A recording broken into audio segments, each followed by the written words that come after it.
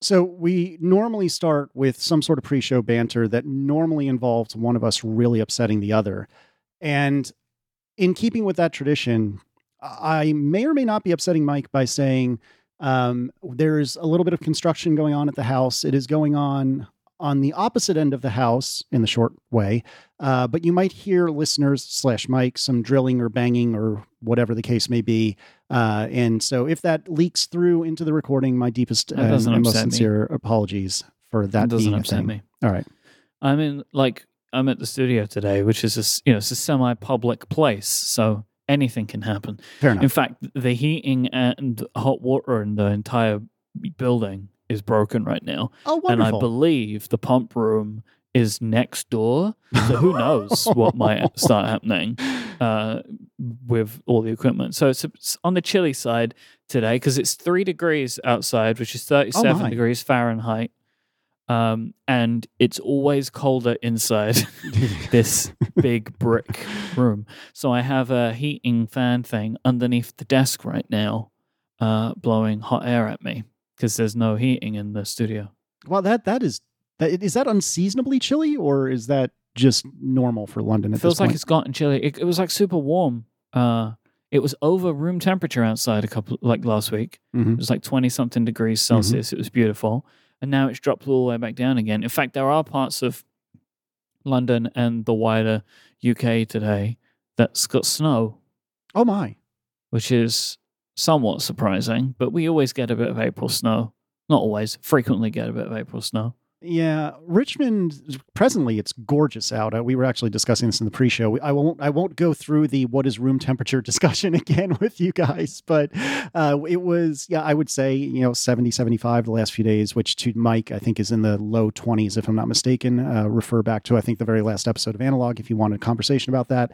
But it's been gorgeous here. And yeah, Richmond is a similar thing where we'll get like a taste of spring, and then usually there'll be a cold front, which happened like late last week, and it'll be freezing again, almost literally.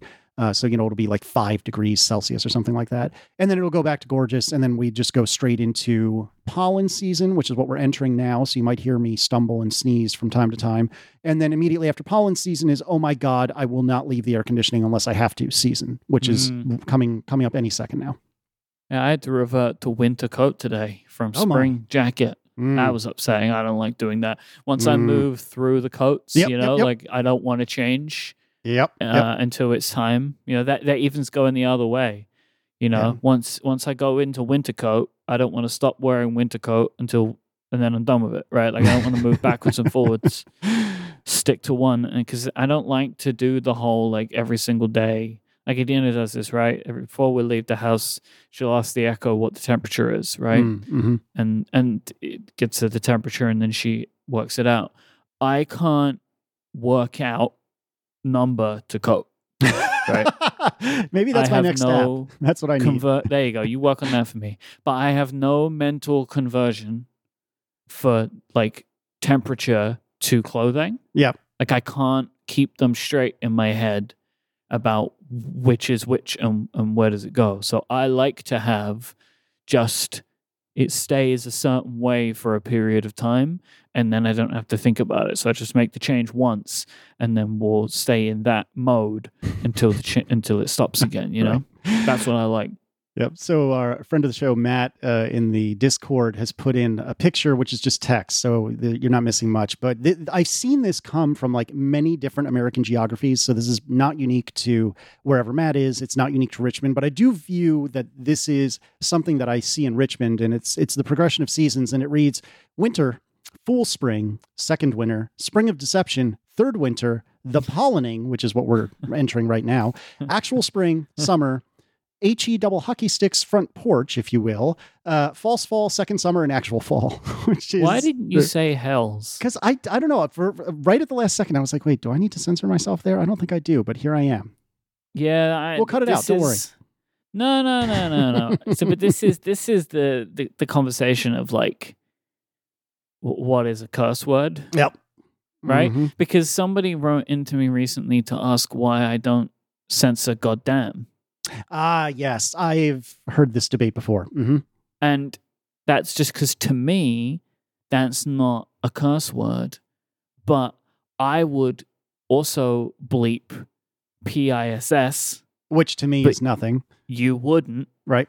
And so, like, the answer typically is when someone says, "Hey, why don't you do this?" It's like, well, because that's not a curse word to me. Yeah. This is the same thing that we got into. I don't remember if it made the released version of the show, but this was early in the show. I had said something about SPAZ, which in American English at the time, I think it's changed now. And I think it's more like we view it more like the UK does now. But at the time, that was just a colloquialism for being like, I almost said it again, like for being a little out of sorts, if you will. And when I said that, you were like, or at least that's my memory of it. It was a long time ago. Yes, I was very upset about it because that's a very insensitive word to use. Right. And I was like, wait, what, why? Why are you upset? And turns out this is a very big cultural difference between our two fine and great nations. I actually think it's not anymore, though. No, I agree. Now I think we've come along to your perspective on SPAZ and that it's not really smiled upon. Well, I don't think we think of it as quite as terrible as you guys do, but it's certainly gone from like a haha colloquialism to, oh no, that's a problem. Yeah. I don't know. Anyway, so, there you go. So that's our tour of weather and inappropriate words. Mild curse words. It's also funny for me. You say it the same way I do. You say a curse word, but in parts of America, I want to say the Midwest, but I might have that wrong. It's cuss words, CUSS. Yeah, that's because it's a different word. Cuss is like... That always struck me funny. I mean, I know like the word cuss, like to cuss someone out, it's like a phrase here, right? Which is just like not words as such. It's like the act of saying something negative towards someone else. Yeah, I hear you. It's just the cussing always struck me as such a funny phrase. It's like pop for soda. Like, because I didn't grow up with it, it just seems so foreign to me. It's like you might as well be, I don't know, British if you're going to say pop, because it's just so foreign. I think it's Memphis where everything's Coke. Yeah, I mean, I can get on board with that because I prefer Coke over Pepsi, but that's just me. No, but like even non-Coke is called Coke. Well, okay. So if Coke is the substitute for any cola product, I don't have a problem with that. But not even just cola, man. See, that's what I was going to say. If but root beer is Coke, I think Memphis and Atlanta do this because the Coke plant, the bottling plant, is there, isn't it? Or isn't Coke based there? Coke is based in Atlanta. Yes, I don't know anything about Memphis in that regard. I believe that's the case. Stephen told me this once when we were. When I was there. I don't know how, I don't think today it's like very much the same. I think it's maybe like one of those things that has worn away. But yeah, so Sims in the Discord is saying that in Atlanta, just the word Coke is a generic for all fizzy drinks. Yeah, see, that I think is a bit much. I understand it in Atlanta because that's where Coke is based, like you had said. But to refer to a root beer as a Coke is very funny to me. Yeah, it's like Hoover for vacuums. Familiar with this one? But I'm familiar with that. I know that's a UKism. Xerox, I think, probably is both sides of the pond. No. No? Nope. Oh, interesting. I always assumed that made it to the UK. So what do you guys call it? Photocopying? Yes. Huh. Wow, today I learned. Like we also don't Kleenex. We don't call tissues Kleenexes. Yeah, see, I hear tissue more than I hear Kleenex, but Kleenex is absolutely a thing that you will hear around the States, for sure. Yeah. Wow, we're really covering the gamut today. We're all over the place. It's as if we didn't have a show prepared. We do. We have a lot of topics prepared, but now we're just... We should start working on that. Hey, Mike, if I was on my way to the airport to come see you and I wanted to use a cellular telephone in order to communicate with you about my progress on my trip, do you have any ways in which I could do that? That is a very weird lead-in. But yes, let me tell you about Mint Mobile. After years of fine print contracts and paying too much money with big wireless providers, it's no wonder that we're skeptical about new deals.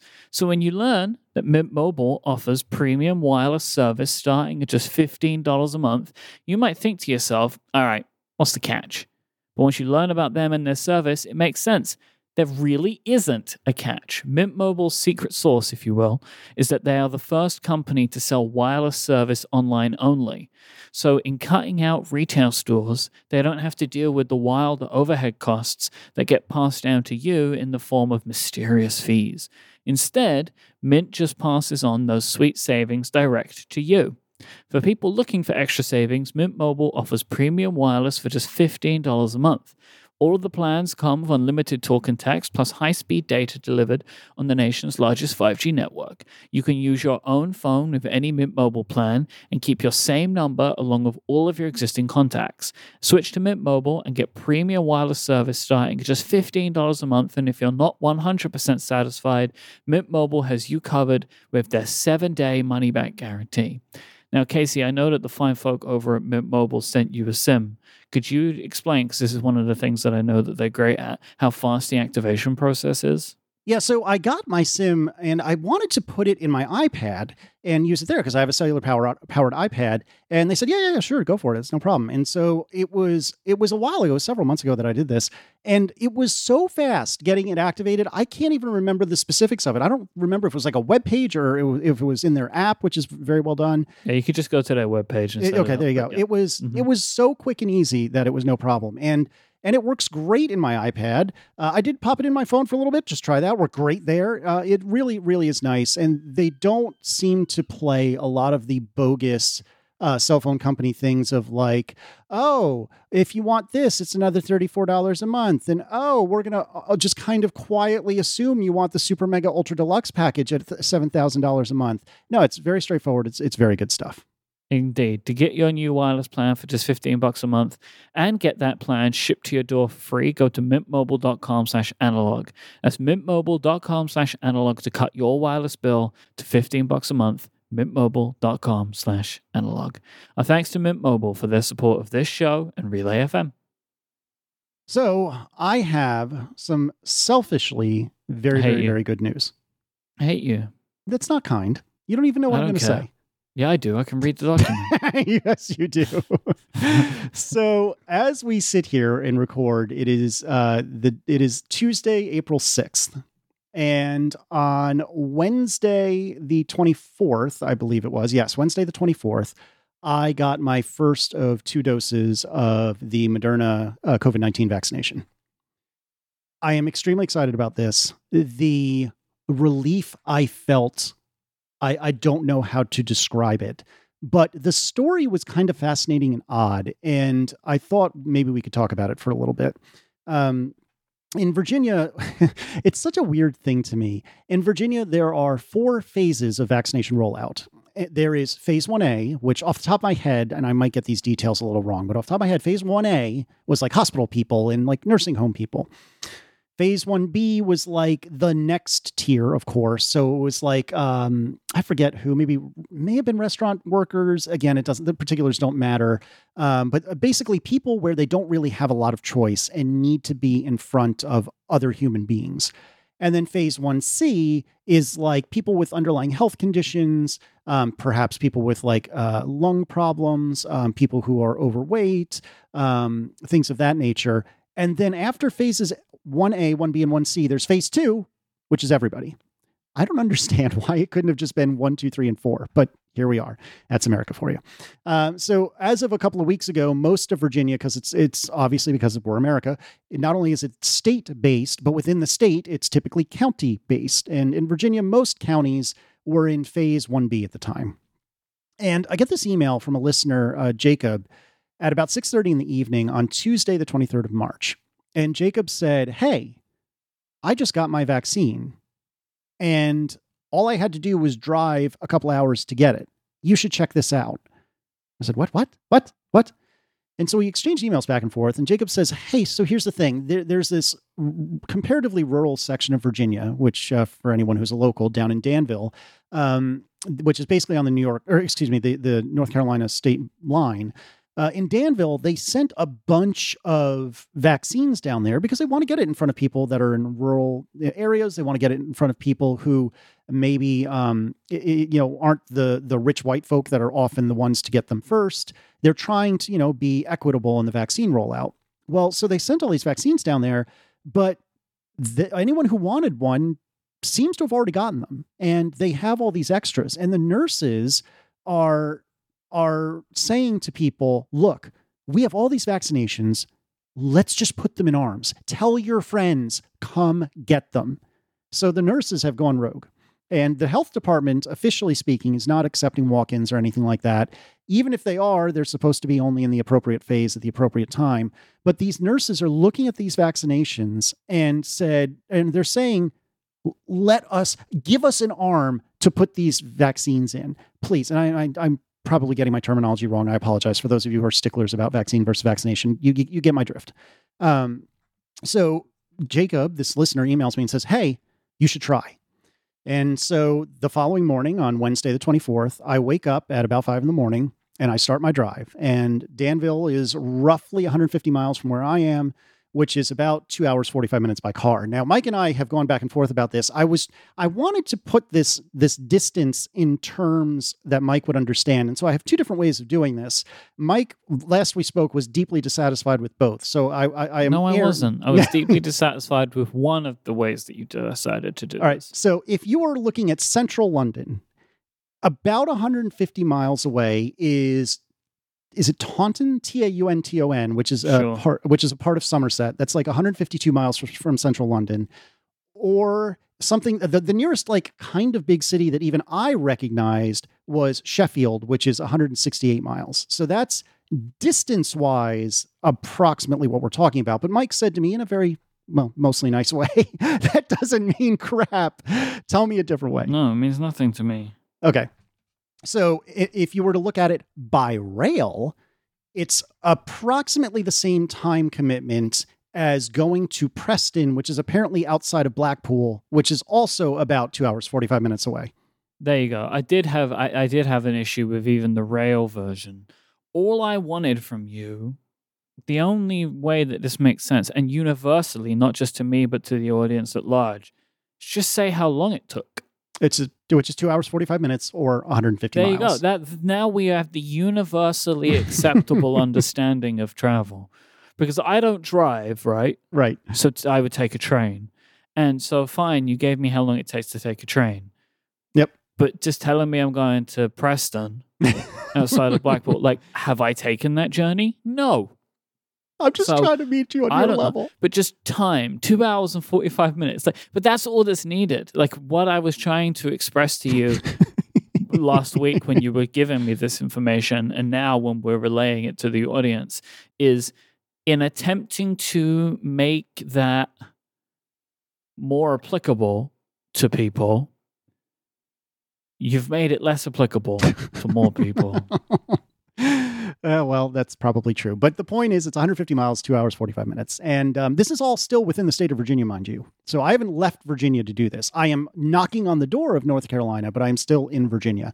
And I haven't even gone the most extreme, like Richmond is sort of kind of in the middle of Virginia. And I was going to the southern tip of Virginia, or southern border of Virginia. If I was to go, like there was somebody in line in front of me. I'm kind of cutting ahead in my own story. There was someone in line that had come down the day before from Northern Virginia, a DC suburb, and their drive was like 4 hours. Again, all within Virginia. We haven't even left the state of Virginia, just to give you an idea of how massive not only Virginia, but the United States is. So anyway, I wake up at 5 a.m. I get on the road, and I'm going on a wing and a prayer. Like this listener who I'd never interacted with before struck me as an honest person, but I don't know them from anyone. Said, no, really, you can do it. I just did. I swear you can do it.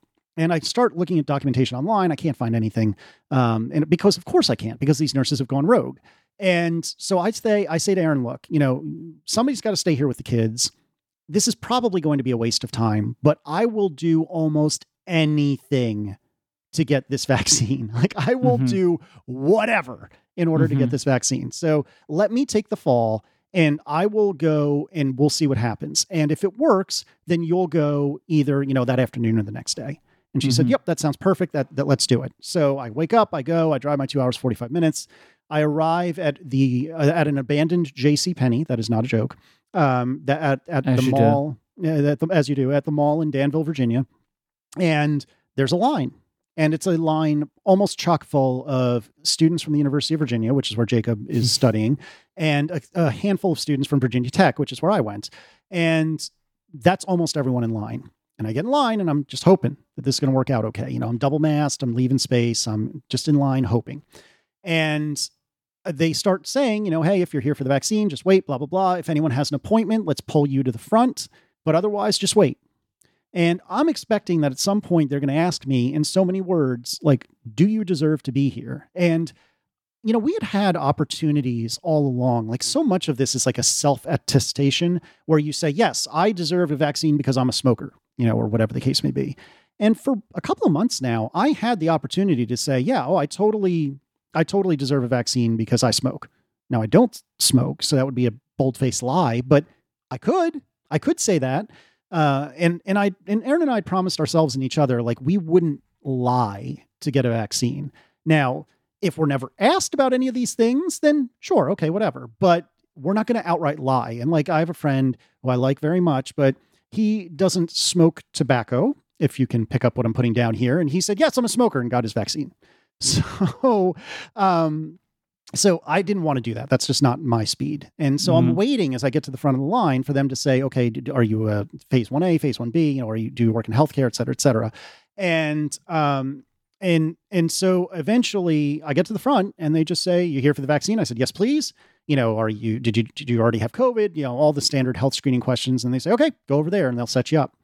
And so sure enough, fast forward, you know, I waited in line for like an hour, but fast forward 10 minutes and I'm getting jabbed in the arm with the Moderna vaccine. And I wait my 15 minutes to make sure I don't have some sort of crazy, you know, or some sort of bananas allergic reaction. And that's that. And then I walk out and I drive home. And I don't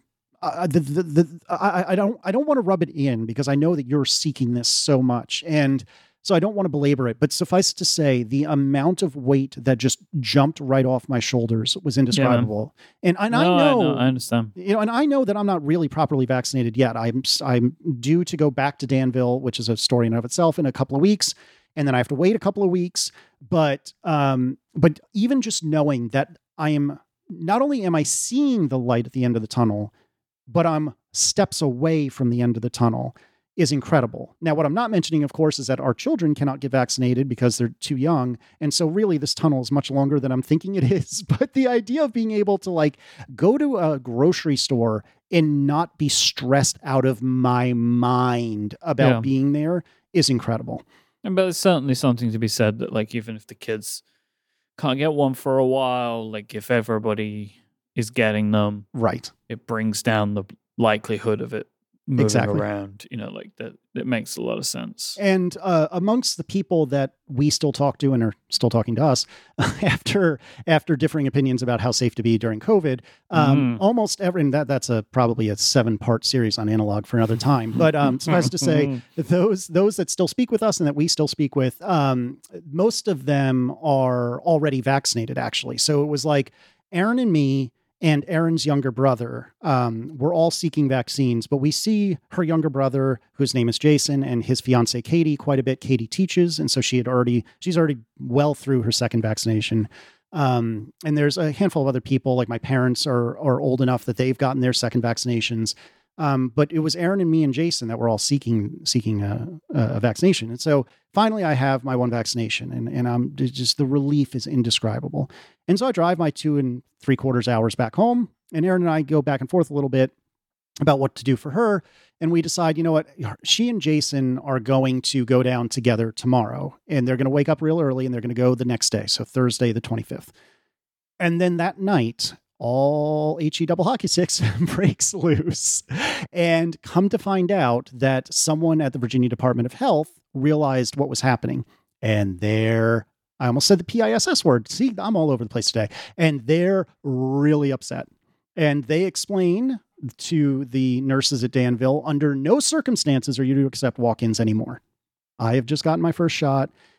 Erin has not gotten hers yet. She's planning on going the following morning. So long story made ever so slightly shorter. She and Jason go. They drive the 2 3/4 hours. They get there and they get told to pound sand. The nurses are devastated. Like when I was there, I have never seen workers so happy to do what appears to be such a, they should be doing such a boring job, right? They are overjoyed. Like, you know how at Disney World or Disneyland, like there's that kind of saccharine. Some of it's sometimes genuine, but some of it's just like straight saccharine where it's like, oh, I'm so happy to see you. Welcome to the most magical place on earth. Oh my God, yay. And it's like, guys, just bring it down a notch, would you? This was true, pure joy. Like they were so excited to be putting these shots in arms. And then the following morning, Aaron and Jason show up and they get told, I'm so sorry. I'm so sorry. But we just can't. We're not allowed. We can't. We just can't. And apparently, like all the nurses are like in tears as they're saying this because they know like there's these vaccines sitting there. Now, there's a big discussion and argument as to whether or not these vaccines are going to be thrown away or whether they just aren't going to be thawed in the first place. Or what are we going to do with all the vaccines that arrive there? And I'm not particularly interested in having that conversation now, but it ends up that Erin makes this drive and that she has nothing to show for it. Now, as it turns out, around the same time, one of the local grocery stores starts accepting reservations for vaccines and also does not ask any, they asked questions, which Erin answered truthfully, like, are you over 65? Do you work in healthcare? Are you a teacher? Blah, blah, blah. But even after having answered truthfully, they didn't take any issue with what she had answered. And so Erin did get her first shot basically a week after me. So has your state not become one of these states that's just like, hey, if you can work a smartphone, you can get a vaccine? Not actually, sometime in the next week, I think, or in like 10 days, it's going to be like that. But at the time in which all this was happening, no. And that's why I really didn't want to lie or do anything that I felt was morally wrong or ethically wrong. And maybe, listener, you're taking issue with what I've done. And that's certainly, you're right. I think that there is an ethical issue with what you did, but not on you. Perhaps. Because those vaccines, because you shared with me an article or two, my understanding is the areas where you went to were from areas where there is a higher skepticism of getting vaccinated. That's a very, very eloquent way of putting something I would not have put as eloquently, but yes, that is correct. And so it could be suggested that a better resource would be in trying to educate and alleviate concerns in those communities. Sure, absolutely. I don't know how much you could have done, nor would I really suggest that it's your place to do it. Mm-hmm. So, like, I'm not saying that you shouldn't have done what you did. If they were otherwise going to be wasted, which it seems like they were, it is better for these shots to be given to someone. Exactly. But there is still a weird line that I'm sure that you have come up against of like, this was meant for someone else. Asterisk. In theory. Yes. In theory. Yes. I agree with in theory. Yes, that is true. That is something I've wrestled with. And that's why I feel like it is a little morally, ethically gray. But to me, where I drew the line. Definitely gray. That's a good way of putting it. It's a gray area. Yeah. And where I drew the line was I will not lie. Like if they had asked me, do you believe, do you work in healthcare? Do you smoke? Are you overweight? Whatever the case may be. I would have said no. And I would have made that almost 3-hour drive back home with nothing to show for it. But, I was never asked. Erin was never asked when she signed up at the pharmacy website. And so I feel in my personal code of ethics and morals and so on, I feel like it's okay. But I could totally hear if you're hearing this and thinking, wow, I'm a big selfish jerk. I mean, I could make that argument as well. I don't believe it, but I could make that argument. If I was faced with the same set of circumstances that you were, I would do everything you did. Well, that does make me feel better. It really honestly does. And I appreciate that. Would assume the vast majority of people listening to this show would do the same. And I would, I'm sure that there are people that have their own lines, but I'm just saying I would expect that the vast majority of people would do the same thing. Yeah, I think so. And certainly there is a tremendous amount of privilege here in that I could just on a whim drop everything and drive 6 hours round trip in order to try to get a vaccine. Like there's a lot of people that don't have that luxury. And I fully recognize that. And it's absolutely true. But the way I look at it is what you had said a moment ago, like a combination of me not lying in addition to getting shots in arms is good for everyone. It is. Like, that's the faster everyone gets vaccinated, or as many people as willing, the faster we all pull out of this. And so I feel like it's okay. And if you disagree, please feel free to keep that to yourself. But if you really want to reach out, you can find me on Twitter and we can get in an argument about it, or hopefully I'll be smart enough not to engage, but we'll see. But yeah, so progress is being made. I am overjoyed that at least for the things that we still feel like we have to do, like, for example, Aaron is, as we speak, making a Costco run. That is something that was deeply stressful before. And now we've brought that back to just plain stressful. Like, it's an improvement, and I'm really excited about that. And so, I'm really pleased, as god awful as our handling of COVID was up until the point in which vaccine rollout became a thing. I feel like as bad as America was with masks, as bad as America was with being, I don't know, anything but selfish, as bad as we've been in so many ways, as bad as the prior administration has been in having almost no leadership whatsoever, I feel like this, at least, we're getting right. And Virginia is opening up to everyone by April 18th, thanks to Matt in the chat.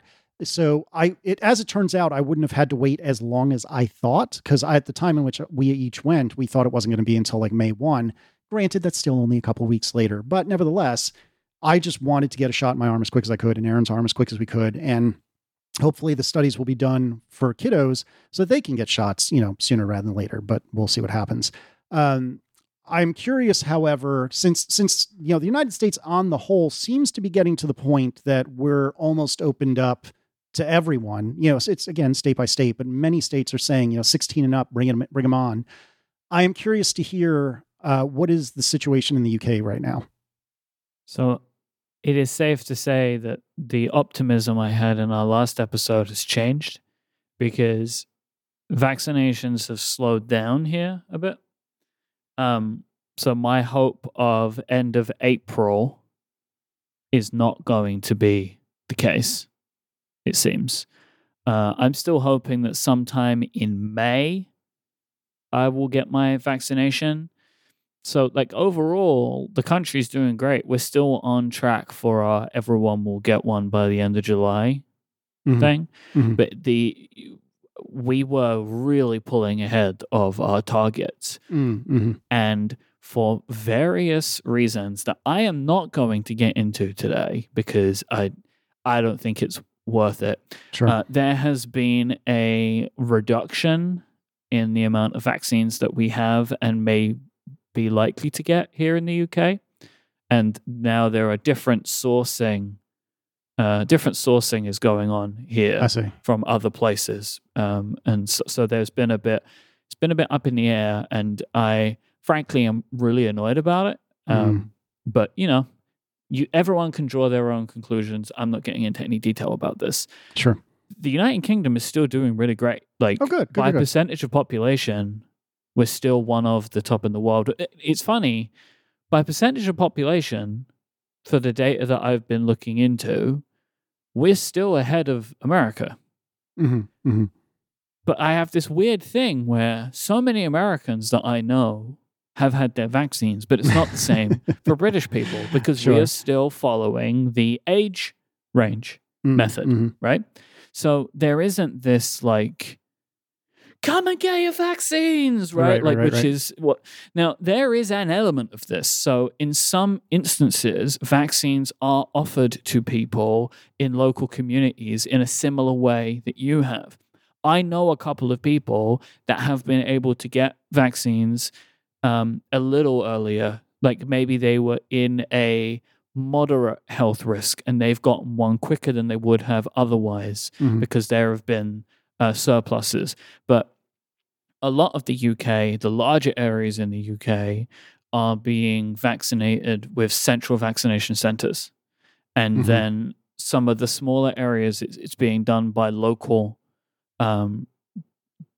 doctors, surgeries, and pharmacies. Yep. And so there, I think there is a little bit more flexibility. But overall, it still is very much here. Like, I think by the end, I think I read something today, which is like by the middle of April, everyone over 50 will have been offered, and then it's probably going to go to 40, and then I guess to 30. So my hope, fingers crossed, is still in May. And then you've got and now one of the other things that started happening, which is reducing the first doses, is that a lot of the second doses are starting now, right? Right. Mm-hmm. So we're now beginning to second dose the first people. So it reduces the amount of first doses. But nevertheless, they're still targeting the same date because we got so far ahead up until the end of March, even though when April is going to be a bit of a slump in the amount of vaccines that we actually have arriving in the country, we're picking up on that that first, we're still, we got ahead of ourselves so that we can take a little bit of a hit until we then move forward. And again, we're doing, I think at the moment in the UK, all of the vaccines that we have are 2-dose vaccines. The Johnson & Johnson one is going to be approved here, but I don't know how many people that will realistically go to because it seems like we've ordered all of the vaccines here.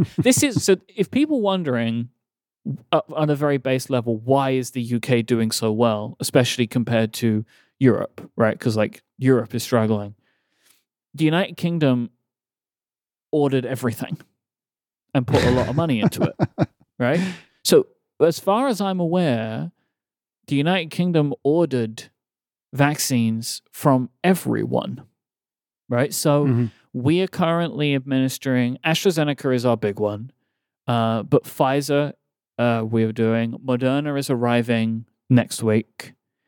And we're getting ready to approve the Johnson & Johnson one. And now there's this other one, which begins with a V that I don't remember, which we're actually going to start bottling here. And if you would call it that, that's not the phrase, but, and then distributing it. And this is one of the ways that we're getting around some of the issues in supply that have started to crop up, is that we're actually going to start finalizing some of vaccines in the United Kingdom to then be distributed in the United Kingdom. So there's a lot going on, and so the move is still happening. The thing that's frustrating me is that it feels so tantalizingly close now. Yep. That's what's getting to me more. I actually feel more daily anxiety about COVID now than I have in maybe the last 11 months. I kind of feel about it like I did in March of 2020, April of 2020. Yeah. Because it feels like I'm so tantalizingly close to getting the vaccine that it's, as Kate just said in the chat, so close yet so far. I'm really hoping that maybe, I've said this last time, but within the next 6 weeks, I will get my first dose. And I will be so freaking happy to get it. Yeah. Because there's things I want to do later on in the year, and I'm probably, and I will want to be both jabbed before I can do it. And there are time delays for it that if it goes on too far, I'm not going to be able to get both of them in time for it. So yeah. I totally hear that. Yeah, I have a friend that's an American expat that has been spending most of COVID times in Europe, in continental Europe. And the rumblings I've heard from him are that, when am I getting my vaccine? LOL 2022? Question mark? Yeah, talking with Federico is a little bit like that right now too. It seems like it super sucks if you are in if you're in the European Union. Things about, there are other countries in the world that are struggling too. I think, I believe India is having, India is just with COVID in general is pretty bad right now, but I can imagine it must really get to you if you're in Europe and you're looking at the UK and America, and wondering what on earth is going on, right? I really understand that feeling because I even have a little bit of that feeling looking at America, right? Totally. It's purely just because people in my age group are getting vaccinated at a faster rate there. And I am intrigued to see how this is going to end up shaking out, because like I made the joke about if you can use a smartphone, you can get a vaccine. And I do think that seems like there is an element of that, right? Where if you open up and you open it up with online bookings, you will vaccinate younger people faster. And then I wonder how it will be handled then for some of the older people in your communities. And that's like with the difference being here is that it's all being run by the NHS, right? No private pharmacies are doing this. Or like if any private pharmacies are doing it, it's because the NHS has told them they can. You know, like it's a very different system. Similarly, right? Like even though we have devolved governments here, they're moving on the similar track, right? Like Scotland and England and Wales and Northern Ireland, they're like moving in a similar flow, right? Mm-hmm. It's not like, at least so far, you know, Scotland hasn't been like, all right, come on down, right? Like that's not happening. Yeah, and that's, you know, seems to be the way in America. It's like the president announced that it would be, was it sometime May 1st, they were going to just open it up, but then a bunch of states were just like, we'll just do it now. Which is, you know, super great for people living in those environments. And what I'm saying, I'm not criticizing the American system. I actually think there are merits and disadvantages to both the way it's done here and the way it's being done there. Mm-hmm. But I think what became apparent very fast is that the method that we are employing here was not working in America. Yeah. Right? Like I think it was New York, especially if I'm remembering right, was trying to do the age-based thing, and just vaccines were just going to waste.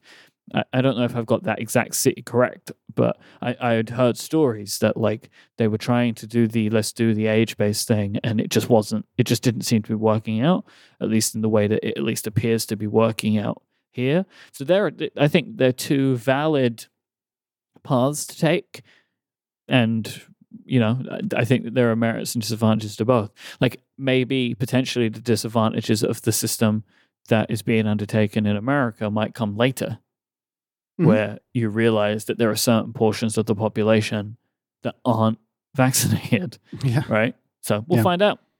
We shall see. Real-time follow-up, I forgot to mention, and Tony reminded me in the chat. I think I could schedule my second dose somewhere local, so I don't have to do the nearly 3-hour drive there and back for my second you're dose. In the system now, right? Right, but I basically just let the system be the system, and it, after a day or two, said, okay, we need to schedule your second dose. Here's your options of days. And it gave me 1 day. Here's your options of places. Back to Danville. And so... don't fight it, right? Just go get it done. Yeah. This is your penalty for taking the advantage. Yep. No, I seriously, I was just about to say, in order to offset any like bad karma or whatever that I might have put in the world by going there, the way I figure it is, I'm just going to go back there and not mess with the system. There's an argument to be made that honestly I don't really believe, but there's an argument to be made that if I go somewhere else, it's like wasting, it's like taking it from somebody else locally and then it's wasting the one that's there. Again, I don't really think I buy that, but nevertheless, I think in order to offset whatever bad karma I may have introduced, I'm just going to make that drive again. Well, no, it seems like the health board have an appointment for you. Like that vaccine, that second vaccine, that's yours. Like that one is for you. They've assigned that one for you. Where the first one wasn't, right? The first one was you took advantage of availability, but this second one, that's Casey List's vaccine. Right. You know? And so I figure rather than continue to screw with the system, I'm just going to go ahead and do what ostensibly I should at this point, and I'm just going to go down there and get it. So I had meant to mention that earlier and completely forgot. So the bad news is for Erin is that she didn't get her vaccination the day after me, but the good news is both of her shots are local, and I'm driving 3 hours each way for mine. So I actually think that Erin got the better deal ultimately. I think you're probably right. Wait a couple of extra days. Yep. Like how many more days was it? It was, I went on Wednesday the 25th, I believe it was. Is that right? 24th. I'm sorry. I went on Wednesday the 24th. She went on Tuesday the 30th. So just under a week. Yeah. Cause you're losing what's better part of 2 days. Yeah. to do the there and back drive twice. That is true. However, I did not mention that there is a chain restaurant, and I am a sucker for a chain restaurant. Here we Hold go. on. Yep, here we go. There's a chain restaurant. This is the most American thing I've ever heard in my life, called Biscuitville. And I'm not talking Cookieville. I'm talking like Southern Biscuitville. Mm-hmm. And they exist in Virginia, but nowhere near me. And so I used that. I drove by Biscuitville on the way to the abandoned JCPenney, and I immediately, upon leaving and shedding a tear about how happy I was, I went to Biscuitville and collected a breakfast sandwich for myself and then some extras to bring home. And so I'm going to treat myself to lunch there on my return trip and get me like a bacon, egg, and cheese biscuit or something like that, because it is delicious. Do some work in the parking lot. Yeah, right. Maybe the old Casey List method. Why not? But anyway, Biscuitville is a rare treat that I haven't had in 10 plus years, and so unfortunately, it's not in the like more civilized areas of Virginia. Like there's one in Lynchburg for those who are from this area. There's one in Lynchburg. There's one or two in Lynchburg. There's several in the Danville area. So I'm very excited to go get Biscuitville. But even more than that, I'm excited to get my second shot and not have to stress about this 24/7 anymore. But you know what's not stressful, Mike? No. ExpressVPN, not stressful at all. Not at all. This episode is brought to you by ExpressVPN. A few decades ago, it was easy to be a private person. But what's changed now? The internet. Think about everything that you've browsed or searched for, watched or tweeted. The sad truth is this data can be crawled through, collected, aggregated by third parties. Having your private life exposed for others to see was once something only celebrities would worry about. But in an era where everyone's online, we're all public figures. To keep your data private when you go online, turn to ExpressVPN, because there are hundreds of data brokers out there and their sole business is to buy and sell your data. The worst part is they don't have to tell you who they're selling it to or even get your consent for it. One of these data points is your IP address, which is used to uniquely identify you and your location. But with ExpressVPN, your connection gets rerouted through an encrypted server and your IP address is masked. Frankly, one of the things for this is if you do not want to receive all these personalized ads, they can sometimes feel a bit creepy. This is the type of thing that ExpressVPN can help you avoid if that's something that you want. So when you turn on ExpressVPN, you're given a random IP address shared by other ExpressVPN customers. That makes it more difficult for third parties to identify individual people and harvest their data. The best part is how easy ExpressVPN is to use. No matter what device you're on, phone, laptop, or smart TV, all you have to do is tap one button to get protected. I had a real great use for ExpressVPN in preparing for this show. You had sent me some articles that were for local publications. Yeah, we'll put links in the show notes. Mm-hmm. Yeah, when I tried to visit them, it wouldn't let me. It said, you are not allowed to visit this website because you don't live here. And so I turned on ExpressVPN, changed my location to the United States, and I could read the articles. Nice. Super simple. It's very useful. It's a great thing for me. So if, like me, you believe your data is your business, secure yourself with the #1 rated VPN on the market. Go to expressvpn.com/analog and get 3 extra months for free. That's expressvpn.com/analog. One last time, expressvpn.com/analog to learn more and sign up. Our thanks to ExpressVPN for their support of this show and Relay FM.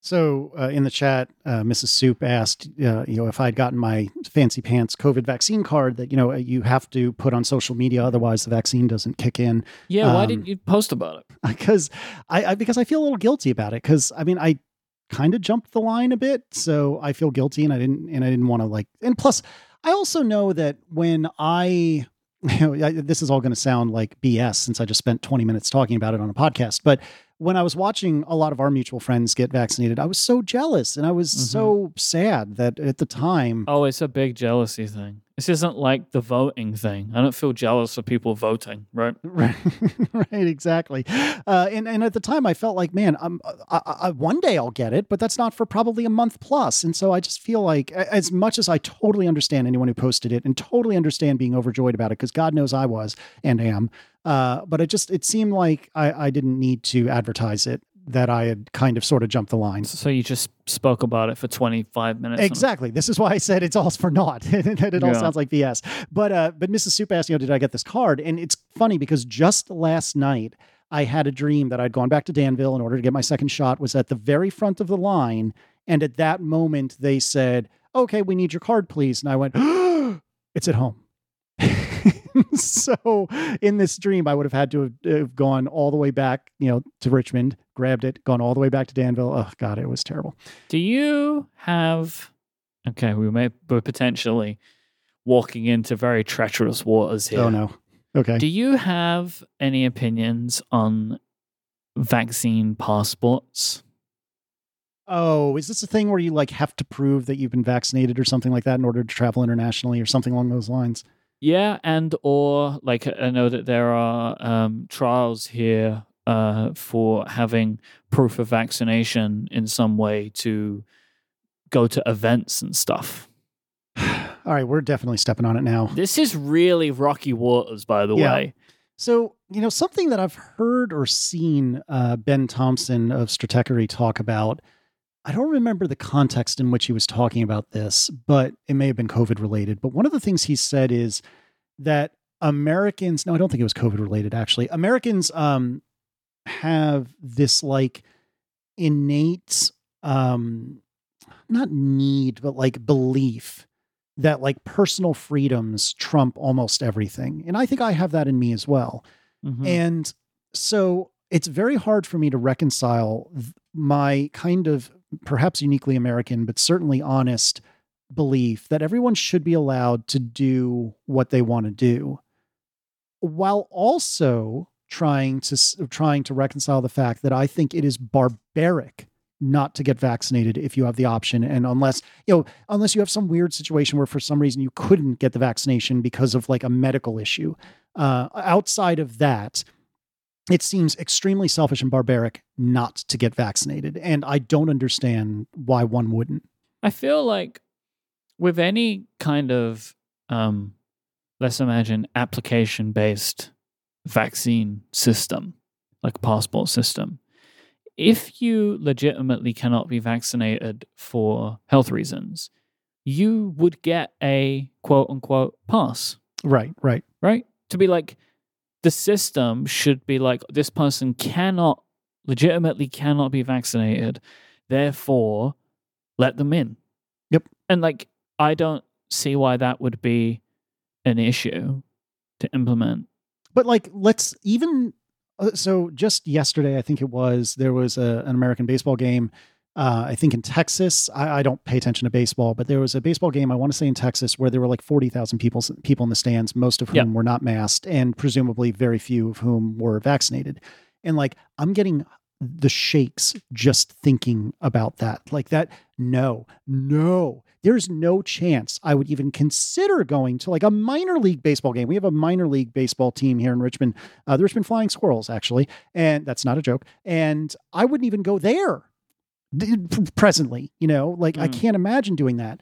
Unless if you told me that you had verified that, 98% of the people in the stands were vaccinated and the other 2% couldn't be, then okay, maybe I'd think about it. And so that's many words to say, in my personal opinion, yeah, if you need to be vaccinated to travel, if you need to be vaccinated to go to a concert, fine. Proof of vaccination for travel exists for certain locations. Yeah. There are some places in the world that you have to go to and get specific vaccinations before you leave and prove you've gotten them, right? So it's not a new thing. So here's my opinion on this. I'm fine with it. Now, I am very aware of the potential creep on something like this, right? That you do this and then what do you do next, right? Yeah. But just in its, what I am saying I'm fine with is the very specific thing of proof digitally that I have had my COVID vaccination. That's all I'm talking about, right? Mm-hmm. A pass in the Passbook app, right? To be right. This is a globally recognized proof that this guy has had his vaccination. So therefore, I can travel to other places. I don't need to quarantine for 2 weeks, all that kind of stuff. That kind of thing, I'm fine with, right? Yeah, same. As Kate has suggested in the chat, find a way to build it into the health app or whatever, right?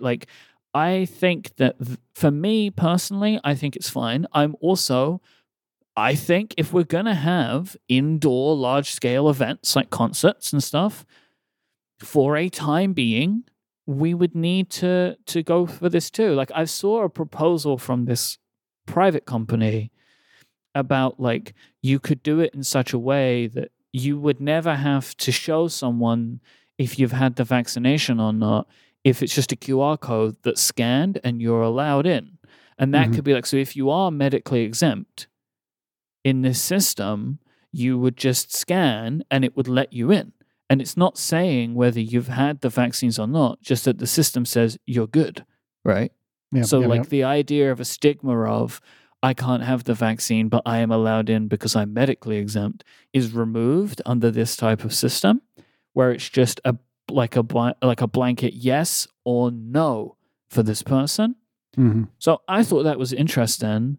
Yet there are a lot of sticky elements to this, but just at a fundamental level, this is what it's going to take. And the way that I kind of feel about it is, if you don't want to do this, right? Like, if this happens, you don't want to do this, that's okay. But then you also need to accept that you can't do these things, which you wouldn't be able to do if there wasn't this system, right? So, like, a lot of things are only going to be possible if we know if people have been vaccinated. And therefore, if you can prove you're vaccinated, you maybe get to do these things again sooner. Yeah. Yep. I don't know. It's tricky. Like, I understand how tricky it is, but, like, what else are we going to do, right? 1,000%. And, Matt in the chat said actions have consequences. And, the corollary to that is inaction also has different consequences. And if you refuse to get the vaccine, then I'm sorry. I don't want to be around you. I don't want more than anything. I don't want my kids to be around you. Like, because. Yeah, but the funny thing about this as well, like, I know this is different for your kids, but you are the risk to yourself. Yeah, that's true. If I'm fully vaccinated and you're not, and I'm carrying it, and I give it to you, it's no problem for me, is it? Right. You decided you didn't want to do this. So it's like one of these things. It's like, I don't know what to suggest to people in these situations. And as I say, I understand, like, it is really difficult if you can't get this done, and your life will be impeded in all of these ways, and you will be taking for a long period of time any risk. And I hope that I hope people plan in their lives for that. Like, I don't really know what to suggest. It sucks that there will be certain people who this past year is going to go on for another couple of years for them, Like, I might be able to take a vacation because I've had my vaccinations and can prove it. But if you can't be vaccinated, then that's going to be a while for you. But my honest feeling on this is that the amount of people that legitimately can't be vaccinated is a very small number compared to the amount of people that will just choose not to. Yep, 1,000% agree. And if everybody that can legitimately have one has one, then the people that medically cannot, the risk to them is surely going to be significantly lower. Like, our COVID numbers are going down here based on the fact that we've been in lockdown. Retail and outdoor dining is going to be opening up on April 12th. All of that stuff's been closed, and they're the only things that will be opening. But that plus our vaccinations is what's driving our numbers back down again. Yep. Science, man, it works. Who knew? Uh-huh. All right. This is kind of tangentially related, and I feel like this has already been the Casey episode, so I'm going to try to make this quick. But I saw a tweet from our mutual friend and friend of the show, James Thompson, a couple of weeks back, and we'll put the tweet in the show notes, but it reads, "Please spare me from the news stories about how amazingly creative people have been in the past year of lockdown and all the fascinating projects they have completed. My lockdown hobbies have been, quote, not dying, quote, and, quote, not losing my mind, quote, and I've been pretty garbage at the latter."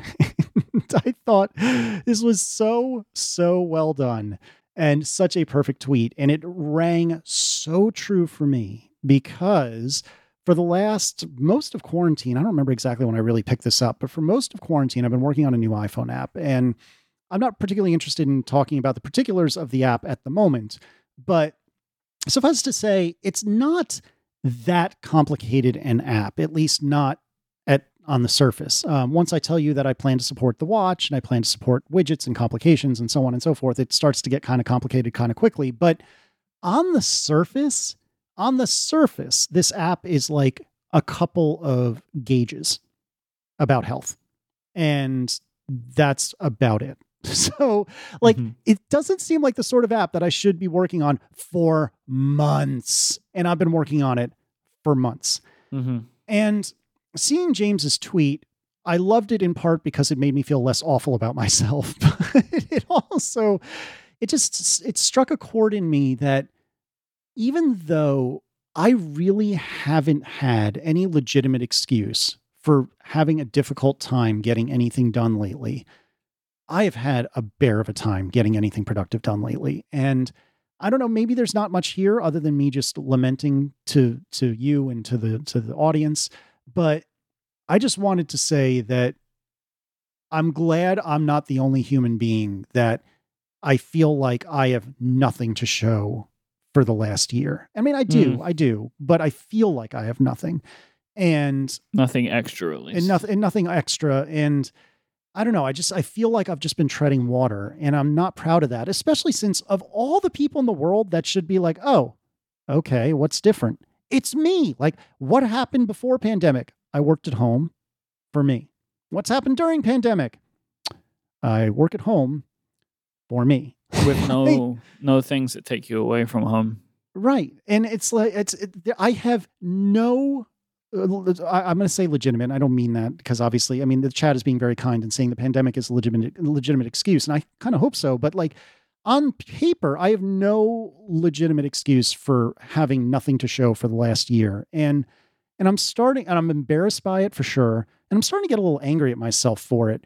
That I don't have more to show for it. And I don't know. I look at like you, for example, and it certainly seems to me like you've had a lot of things to show from the last year. Not only have you kept an entire business running, but wasn't like you launched a lot of membership during COVID, didn't you? Like, right. But I'm not the right person to talk to because, all right. So like the last 12 months have probably been the busiest 12 months of my entire self-employed career. But part of that is in needing to save my self-employed career. Right? Fair. Yeah. So like a lot of the work that I've added on, and additionally, like the membership content and stuff was created as a, kind of, that was the response, right? Yeah. What's going to happen to advertising?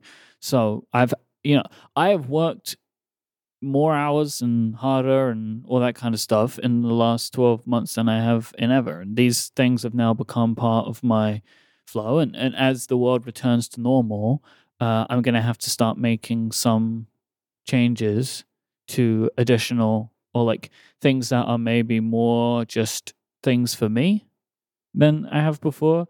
Because at the same time, like I've also used the last 12 months to really kind of grow another business, right? In Cortex brand and what we're doing with that and where we're going with that. And like at the moment, I'm splitting like my non-recording time. It's nearly 50-50 in my time spent on those two things. Yep. And that isn't a reduction of one. That's an addition of another. Right.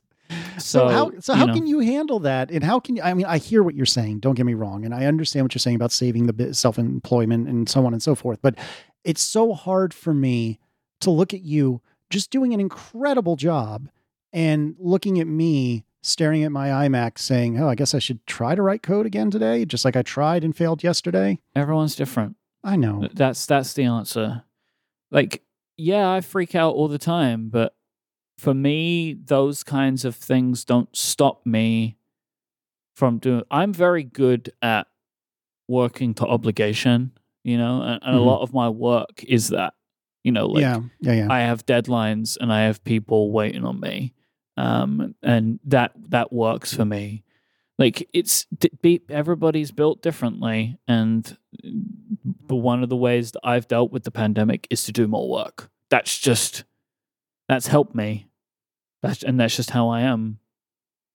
Yeah, and I'm kind of jealous of that. I kind of wish I was more your way. But don't be. Like, whatever, man. Like, you've gotten through it, haven't you?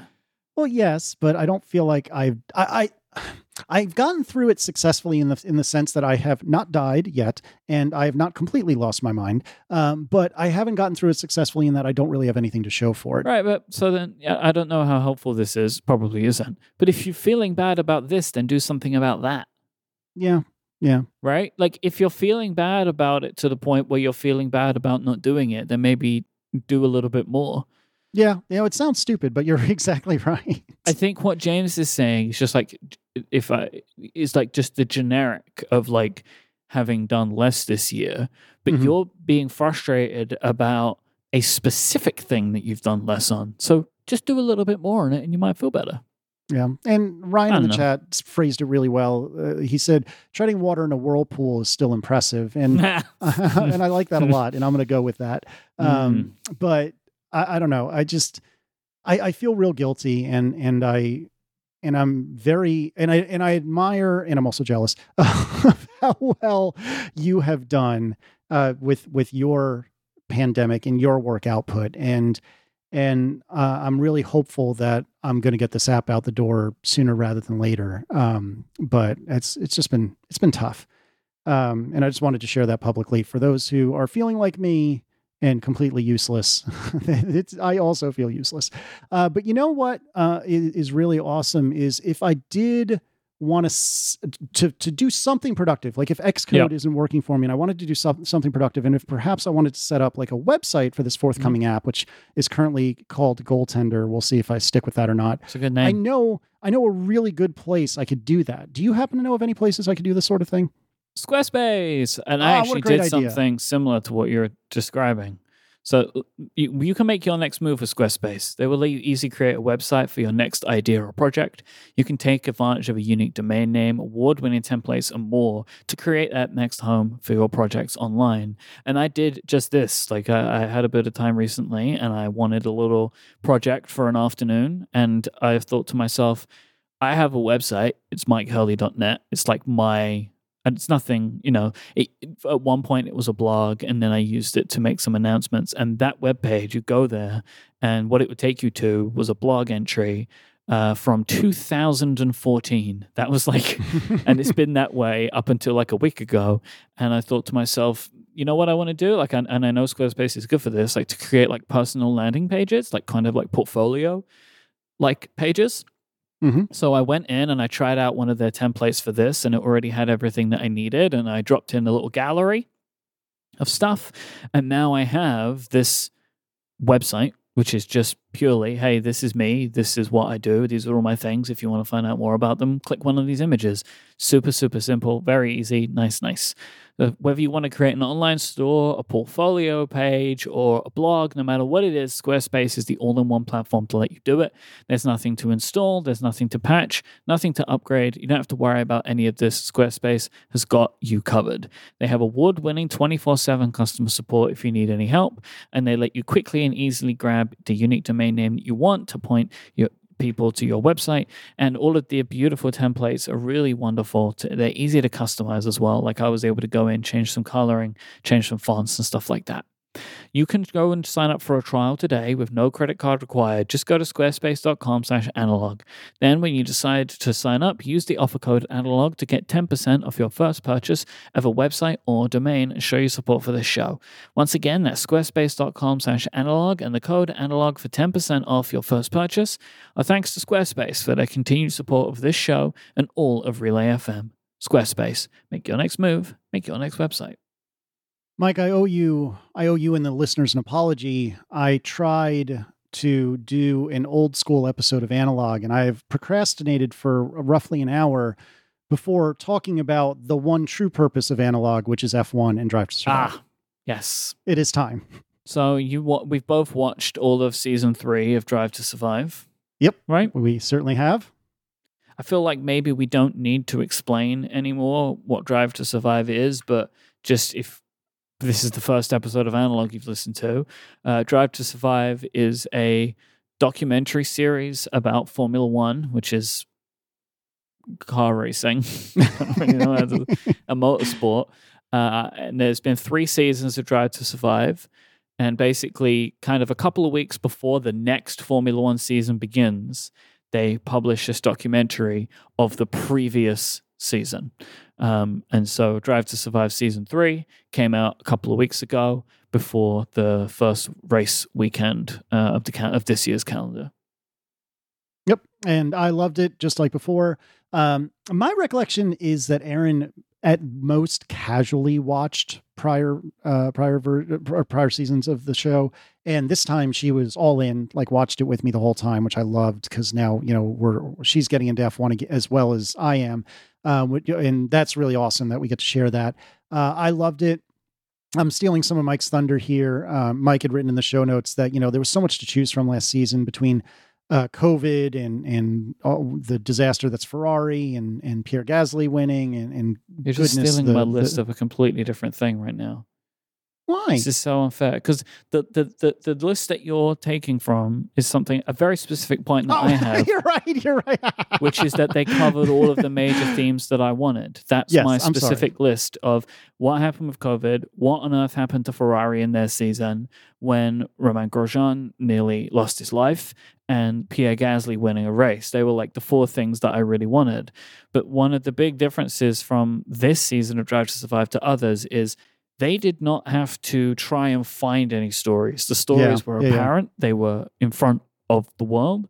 And they left out huge storylines for things that in previous seasons would have made full episodes, like George Russell's race when he raced in place of Lewis. I was convinced that they were going to make an episode about that, an episode that I didn't want to see because it would have been too upsetting for me.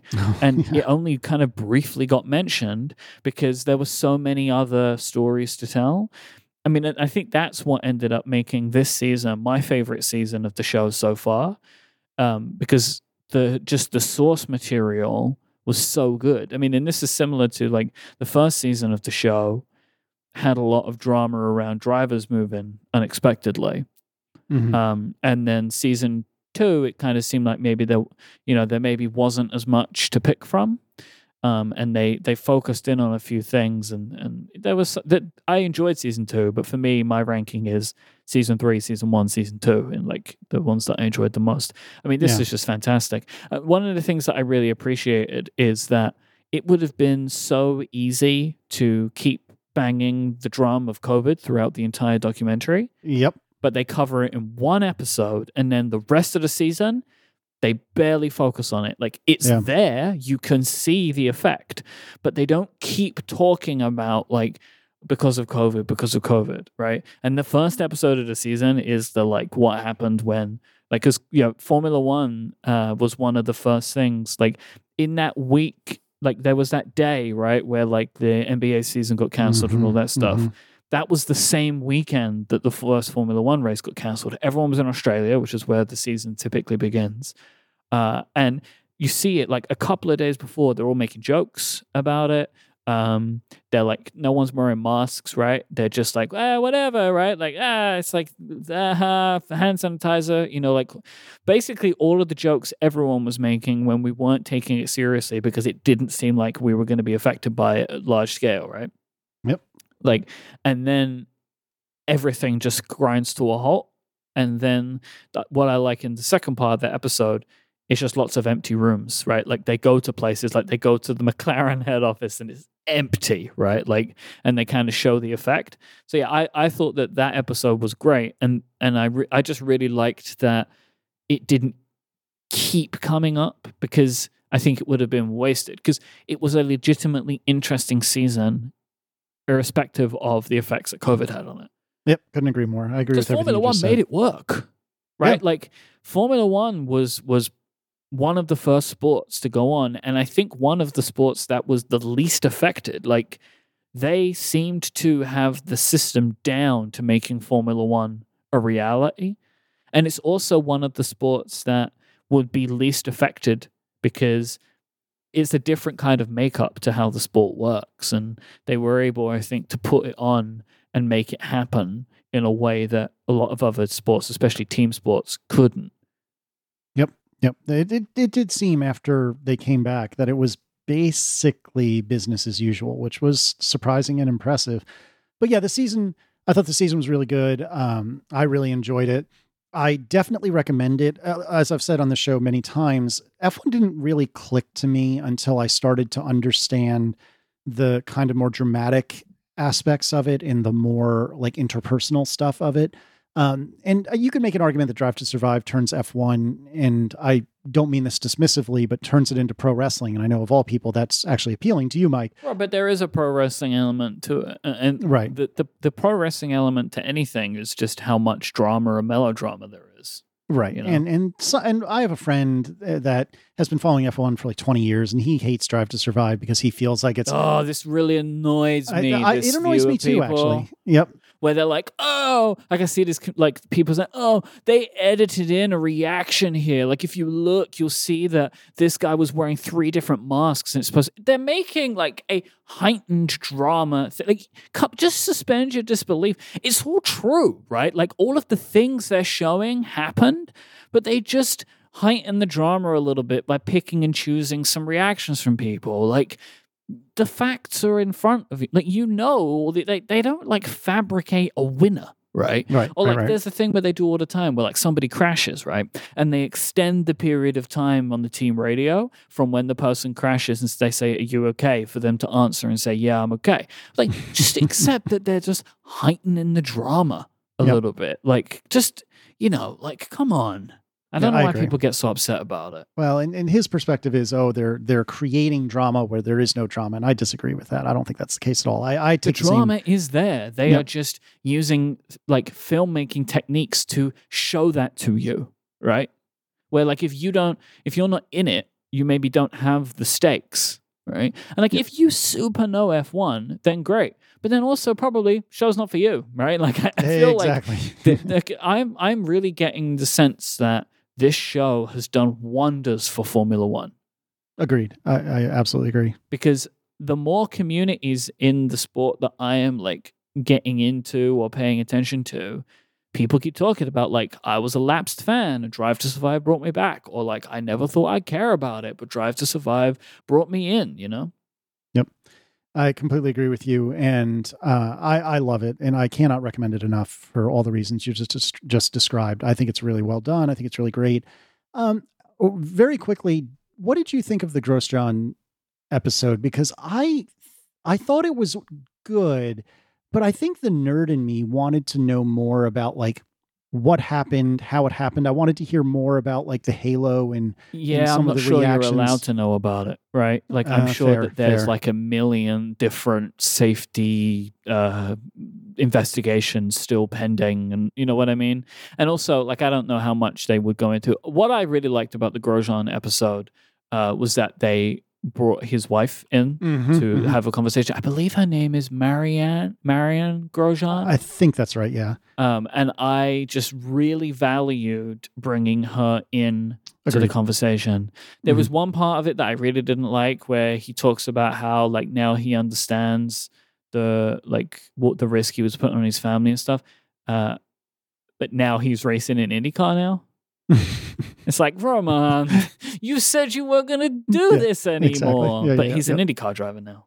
Well, and if every racing movie that's ever been made is to be believed, then it's just some innate thing that just can't be turned off, that they just need to do it. Right, but he kind of addresses that, right? Of like, this is a thing that is in us, but I'd never understood what it was doing to my family. Because like she talks about, it's like 2 minutes and 30 seconds where she believes he has died. Yep. Which is just like killer, like tears in my eyes moment, big time. And so I was kind of like, he's changed. And then like, oh no. and I get it, right? These people are built that way. Like it's the same. Like if you are made for a thing, you believe it's your thing, and someone tries to take it away from you or it's taken away from you, all you want to do is do it again. And I'm sure that like if there was some kind of medical thing, which is like someone was like, Mike, you got to stop talking. I'll be like, I got to talk. And then all of a sudden I'll start doing some quiet podcast or something, right. Just shorter. So I'm talking less. So like, I understand it, but it was still kind of like just watching it. And he said this thing and it really touched me. And then I was like, oh, he's in IndyCar now. Right on. Yeah. I didn't realize he was an Indy, but I'm not surprised. Mm-hmm. We should very, very quickly talk about the first race in Bahrain.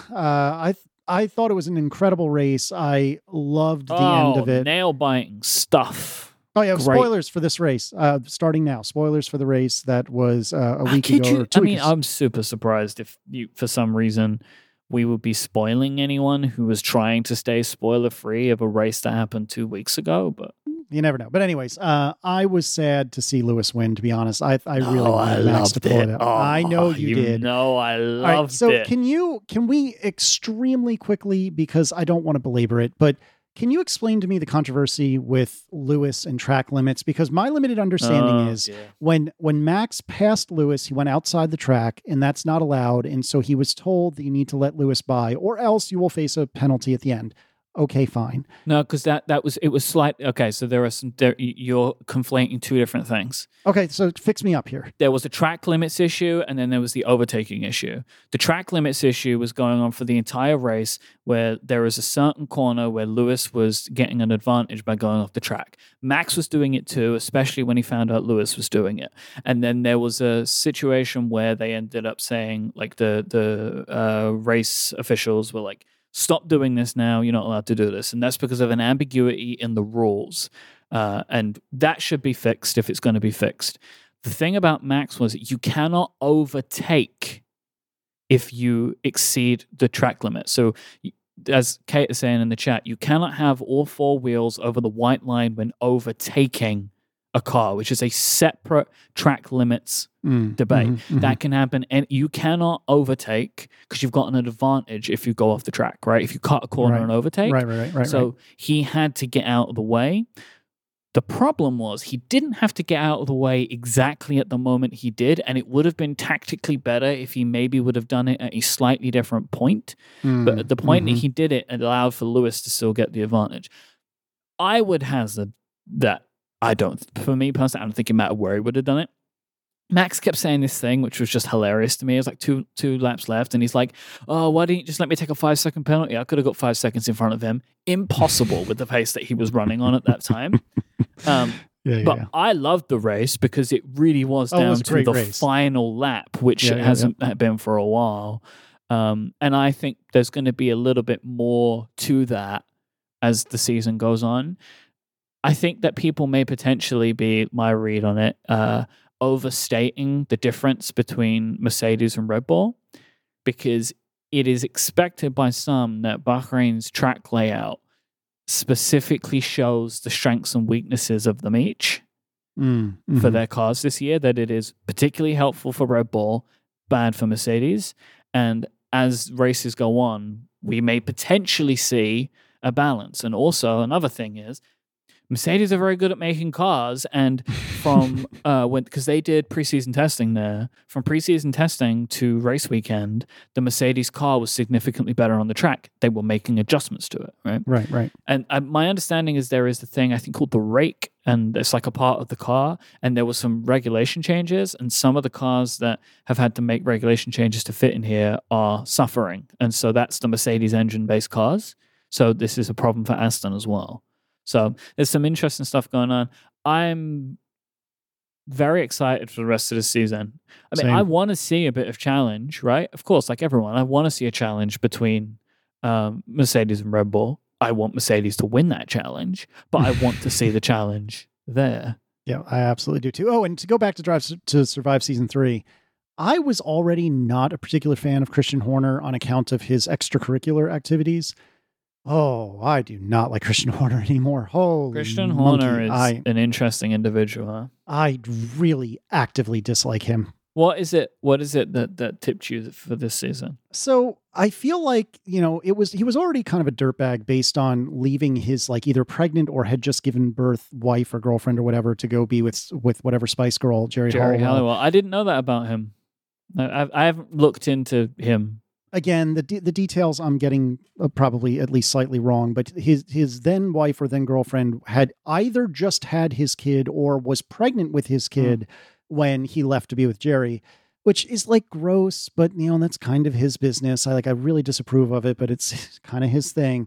But I don't know, during Drive to Survive, it just seemed like everything, he just seemed slimy. Like I think a lot of people took umbrage with the way that he was like appealing stuff. Yeah, like he was always tattling, always, which yes, it is within his right to do. It doesn't feel like sports personally. But exactly. They are the rules. And I liked one of the things that he kind of owns up to it at one point and says that this is what we have to do though. They're so far ahead. Their cars are so much better. We have to take advantage of everything that we can. So we do it. I personally didn't like the way, and I didn't like this during the season, the whole drama around Racing Point's car. Oh, yeah, yeah. Mm-hmm. Like that one really annoyed me. That felt petty because it was like that, they were really having an incredible season and all of the teams that were expecting to beat them were all ganging up and trying to like really pick the car apart until they finally found a thing that they could get the FIA to get upset about. Like I remember being like really annoyed about that as the season was unfolding in 2020 anyway. Like that one just felt a little bit like, you're just going to keep disputing this until you can find something to hammer them on. So, yeah, I don't know. I really am not like, I like Red Bull just fine. I like Max, even though he strikes me as most racing drivers as a bit of a jerk, but I certainly love the competition between Red Bull and Mercedes, but Toto seems, I love Toto. Oh, right. Man, exactly. He seems like a genuinely nice fellow. He seems like he's sportsmanly or more sporting. I adored the moment when Christian Horner, and I give props to Christian Horner, he went to Toto and said, I'm going to the stewards today to protest your DAS system. And then he was like, okay. And then I love that Toto's like, it's cool though, right? I really like that. He's like, it's really cool. And then Christian was like, oh yeah, it's great. Like, and I really appreciated that moment where it was kind of like, and also there was that, I can't remember the exact thing, but when Toto was talking about Christian Horner, it was very reminiscent of the Don Draper meme, right? The like, I don't think about you at all, or kind of meme. And and I've seen people saying like, oh, of course you'd say that if you were ahead, but I think that this is a circular, like a cyclical thing of like, you don't think about the competition so much if you're so much better, but you are potentially that much better because you don't think about the competition so much and focus on yourself. So I think that there is a cause and effect that goes on with those things. There was one thing about Christian Horner, because it really does seem like from stuff that I've read online, his kind of season and the way that he acted in the season definitely drew a lot of opinions from people. And, we have a joke in our house during the race that during the races, Christian is always popping up on the commentary. Like he friggin' loves it, which is why he's in Drive to Survive so much. He clearly loves being on Drive to Survive. Like he's that individual. He really just like eats up the attention, right? I'm not saying this is a criticism. It's just something that he likes. That's people, right? I do sympathize with his position of being so successful and then that success stopping. Yeah, I agree with that. Like, what is he supposed to do, right? Like, and like, he's always talking about like wanting to put the fight to them, but he maybe up until the season just can't do it. And like that, it must be so difficult to be in that situation of like, you are the second team, but you are a distant second, and like but you didn't used to be. You used to be the winning team, and it feels like it must be like this mountain to climb.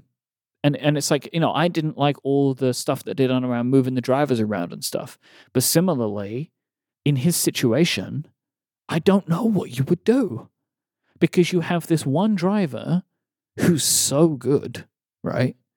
And then you have another driver in the cars who can't match to it. Yep. And like the only way they are going to be world champions is to have two drivers of somewhat equal skill, right? That's what Mercedes have. Many of the teams have that. But for the last 2 seasons, Red Bull have not had that. I think they probably have now, right? Checo is an excellent driver, and I would expect that this is probably Red Bull's best shot for a while. Maybe next season the regulation change next season is going to upend everything, and maybe if they had another season like this, maybe they would, if not this year, like next year, get it to the top, because they, I think, have a driver pairing which is a little bit more matched. But these things are, I think, are easy to look at, and I look at them and be like, oh man, you really seem like not a great working environment. But I also see how someone could make the decisions that he's made, you know? Yeah. I would agree with that. Also, as a final note, how good does the Aston Martin look? Oh man, I love it so much. Like Aston, like, you know, they are the team that I want to do well this year, the team that I want to really succeed this year, because I have a lot of like British pride in Aston Martin. Of course. And the car looks so good, and I really want Vettel to have a good season. He had a terrible first race. I'm hoping to see a good season from them, because I really enjoyed Racing Point last year. Like I really enjoyed them as a team. I like their kind of, I like their overall attitude. Their like get up and go, like making the best of it kind of attitude that they've had for the last couple of years. I like their story, you know, like of kind of getting to be in a better situation, a better like fortune than they've had in previous years. It's like I want to see them do well, and so like they're my team that I think I'm following with the most excitement for the year. And then I have a few drivers that I'm still I'm super excited for Toro Rosso, AlphaTauri, because big fan of Pierre after his season in 2020. And Sonda. What a great showing from Yuki too. What an incredible showing that first race. Oh my God. Yeah. Like this was a thing that like I watched some stuff afterwards. They didn't get to show a lot of his overtakes in the race because they were following the first place battles, but Yuki Tsunoda looks cool. And also, I saw some interviews with him. He seems like a very lovely guy. Like, just super excited to be there kind of thing. Yeah, that's awesome. I saw a pre-race interview with him where someone was like, all right, so where do you hope to be today? It was like before qualifying. It was like pre-qualifying. He's like, where do you hope to be today? And he's like, P1. And then just burst out laughing. Because, like, he does, like, it's unrealistic. Like, what else is he going to say? So, you know, I have like I would say that, like, for the teams that I really want to perform, like Toro Rosso, I keep calling them Toro, AlphaTauri are definitely up there for me, because that driver pairing I find so exciting. So yeah, I'm very excited for them too this year. I'm just gonna say it, like, Haas was just hilarious. It was hilarious. Oh my gosh. It was hilarious. It was ridiculous watching what's his name? Mazepin just Mazepin, as he's known. Yeah, right. Just go right off, right in the way. It was terrifying because like Haas's crashing in the Bahrain track is quite scary. Yeah, exactly. From season bookends.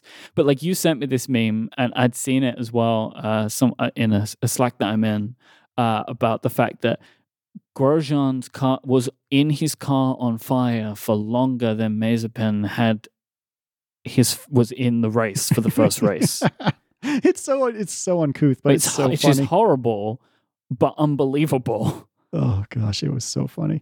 Anyway, I don't know. Knowing that he strikes me as a total dirtbag as well, I don't really shed any tears that he did not have a good first showing. And I've lost all respect for Haas, and I think that it is a true tragedy and crime that Mick Schumacher is in that team, considering the way that they have sold out their livery to, like, I just think that it's terrible, and it's embarrassing, I think, to have a Schumacher name in that team this year. It just feels embarrassing to me. Yeah, I can understand that, but I agree with you about Aston Martin. Like, the whole thing where Lance Stroll just rides in on Daddy's coattails, maybe, allegedly. But I don't buy this, because Lance seems to be a very good driver. Right. So that's the thing I'm wrestling with, is like, I don't dig that it's daddy's little boy that gets to be one of the two racers. However, on the flip side of it, he does seem to be very good. I do like their attitude. I do think they're trying really hard to break into something that's nearly impossibly difficult to break into. Mm-hmm. So in a lot of ways, I don't really begrudge them. If Lance sucked, I would have more of a problem with it. But he doesn't. Yeah, I would agree with that. I don't know. All I know is that green, that shiny green is so good. Oh, so beautiful. God save the Queen, Mike.